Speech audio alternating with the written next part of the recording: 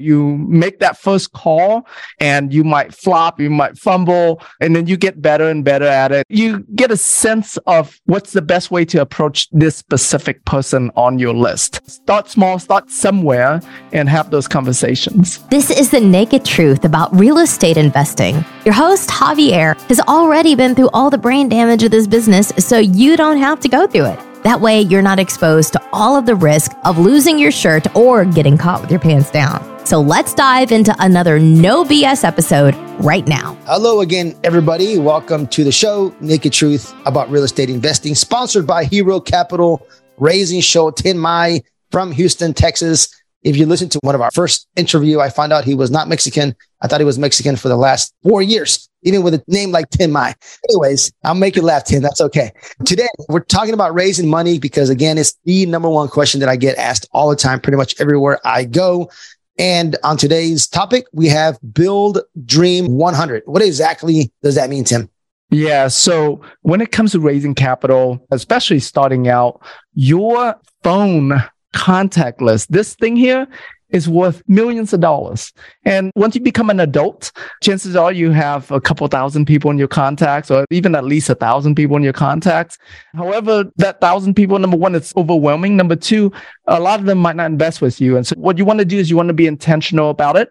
Go through your contact and build a list of 100 people that either A, make good income, B, that you think that they might have some good amount of savings set aside that they can invest with, or C, that they know a lot of people, that they're well connected in the community. And so identify those three types of people and list 100 of them that you're going to reach out to. Okay. And you can even expand beyond that Dream 100 list to even people that are not in your contacts, but you know of them and that you would love to get in touch with them. You can add those people on your list as well, or make it a bonus, and then find who going to introduce you to the person that you're looking for. Before you go and talk to anyone else, like that Dream 100 list, that's what I call your low-hanging fruits. Javier, have you done something like that in your business? Yeah. So when I first started on real estate, I'm like, I needed something like $15,000, $20,000 to raise. And like, man, that's so much money. Where am I going to find $15,000, $20,000? I just thought that was so much money. And I never went through my contact list. I should have gone through my contact list and I didn't. Kick myself in the butt because a few months later, just going through my contact list, and actually that person's one of my very first investors and still invests with me now. We did a fix and flip, and we also doing some long-term syndication, and he's invested with me a few $1 million. I just had a coffee with him a couple of days ago. He's got like $600K he wants to put in one of our projects. So the crazy part about it is a lot of people on your contact list, you don't even know they have money. That's weird, Tim, but it's true. I never thought this person had money. Yeah, he probably does listen. He'll know exactly who he is because he used to drive this piece of, not junk, but it was a beater, Pontiac Grand Prix. And I used to see him flying down the road with a piece of sheetrock on top, some 2x4 sticking out the back windows because he had a lot of rental properties downtown. That was his work truck, wearing his jean shorts and a t-shirt, whatever. He's a great guy. At that point, I probably known him for 12, 13 years. I had known him already, and I never knew that he had money. He had always been on my contact list. Eventually, they find out you're doing real estate, and I was at a cookout, and I was looking for somebody that I knew that was going to place money on my contact list that I had messaged, and he was busy grilling. And then my buddy comes over and he says, "Hey, I heard you're in real estate." I say, "Sure." He's like, "Yes, I am. I'd like to be a part of your next project." And like, "Okay, great." And we start having a conversation. Like, "Yeah, next time you have a project, let me know." Then I had a project like 2 weeks later, and I sent him a message. Like, I didn't know how much money he had. I should have asked, caught me by surprise. And I said, "Hey, I need 150 grand for this project." Like, "Okay, great. Send me information and I'll let you know." And next thing you know, he's funded my projects a few $1 million. Just one person that I knew from church that had a lot of money that I did not know they had money. Like the millionaire next door, just got a 3-2 house, 1,400 square feet, got a couple of used cars, but definitely did well in business. So yes, so that's one real life example that you don't know who has money. One thing that I would ask you, Tim, is I'm going to put you on the spot here. I know what I would say, and I can go first if you like. So when you reach out to your contact list, what would you say? Maybe somebody is on your contact, you haven't talked to them a couple of years, or maybe you talked to them a couple of weeks ago, but what would you say? Yeah. So basically, I just say, hey, I'm in real estate now. That was when I first got into real estate, but now I'm in syndication. So yeah, I invest in multifamily and commercial real estate now, and always looking to bring on my friends and family along to partner up with me on deals.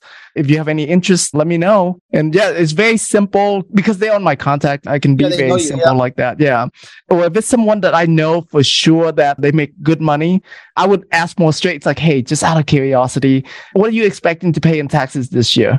And they'll say some numbers. It's like, would you rather just expense that off to Uncle Sam, or would you rather have that build wealth for you?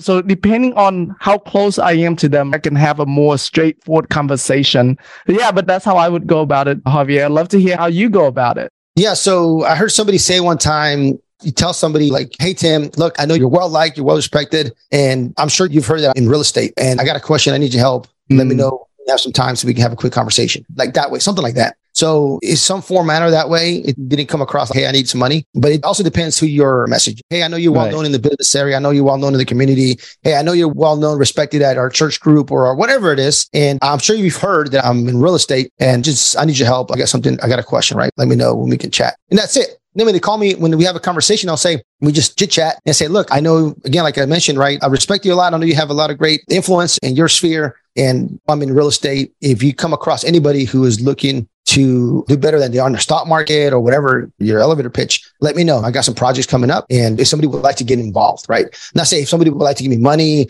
or somebody would like to invest, but if you know anybody who would like to be involved or be a part of, right? The word you want to be involved sounds really good, or if you want to be a part of sounds really good. If I say, Tim, my daughter is having her quinceañera, would you like to be a part of that by sponsoring the cake, right? Would you like to give me money to pay for the cake? Would you like to be a part of by sponsoring the cake? Yeah. It's like you're a part of, you're getting involved. And a lot of times they'll say, oh, you know what? I might have some disposable income. Let me know about the project. They want to know the project before they even tell anybody else. And then they look at the project and they're like, okay, great. Tell me how it works. And it's not going to work every single time, but it opens the conversation. It might not be the right timing. So raising money, it's all about timing. They got to have money. You got to have a deal. Sometimes they have money, you have no deal.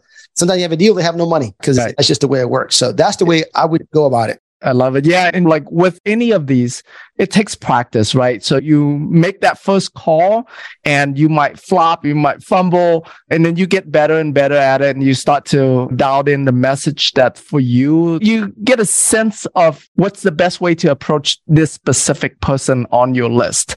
And so, yeah, just go out there and practice it. I know it's called Dream 100. 100, it's intimidating for you. Start with 10, start with 20, and then add on. Let's say you do 20 this week and then 20 next week. In 5 weeks, you have your 100. So start small, start somewhere, and have those conversations. And when would you say you would start this conversation, Tim? Will you start this conversation right now when you have no project, or do you start the conversation when you have a project? Yeah, that's a great question. And it works the same way with banks. When do you start like talking about money? Not when you need it, because when you need it, you become desperate. Nobody wants to loan you the money or no one invests with you. But yes, start ASAP, start as early as possible. There's a lot of simple deals that you can use. Here's a deal I'm looking at. So yeah, definitely start now. Don't wait until you have a deal. That'll be too late. Sure. Especially if on the first conversation, you're not asking them for money. Just want to get, hey, let you know what I'm doing, et cetera. And then we'll be in touch. By the way, I don't have your email. What's the best email for you? If you don't have their email, that's one of the biggest things. And then you put them on your news on a monthly drip campaign, whatever your drip campaign is. Then you start messaging them, hey, this is what we got going on this week. And now they start seeing you, especially if they haven't heard from you in a couple of years and you don't have their email address. You don't want to just pop them in your email address. You can, but it's nice to have that conversation, send them a text message if you can't have the conversation, and then get their email and put them on your list. So your Dream 100 are going to be via text, via phone, and via email. So to start nurturing. So whenever you need money, at some point, they're going to be like, okay, Javier, Tim. And then they're going to be able to invest with you. So you got to take some action. Exactly. Awesome, Tim. Thank you so much. We got a few more steps. So stay tuned for the next episode. Tim, Javier Hinojo, don't lose your shirt. Awesome. See ya. I got a great gift for you guys. It is my underwriting calculator. That's what I use to underwrite multifamily for heavy value add. You're going to get a great discount because it takes a lot of work. And I have a calculator that'll help you underwrite something that's more stable, a prettier property with videos. Not just multifamily, but I also have a calculator for you for mobile home parks. Help you underwrite a value add or a property that's stable. I also have a calculator for you for self-storage. It'll help you evaluate a self-storage, value add, or self-storage that is already stable. And it has videos. We underwrite 50, 60 properties every single week. So my acquisitions team is pretty good at it. I want to give that to you for free for following me on the podcast, for being a loyal listener. I want to give that back to you. It's taking a lot of time and energy to put these together. So in that link, you'll see in the show notes, we'll give that away for free. It's actually a deal submission form. You can skip all that and go to the bottom and you'll see the calculators. But if you want to submit a deal to us so we can help you underwrite it, maybe we partner, feel free to use it. Make sure you analyze properly so you don't lose your shirt. This has been The Naked Truth. Our mission is to give it to you raw. If you got value from this episode, you're invited to leave an honest written review and share this episode with a friend. Thanks for listening, and we'll see you on the next episode.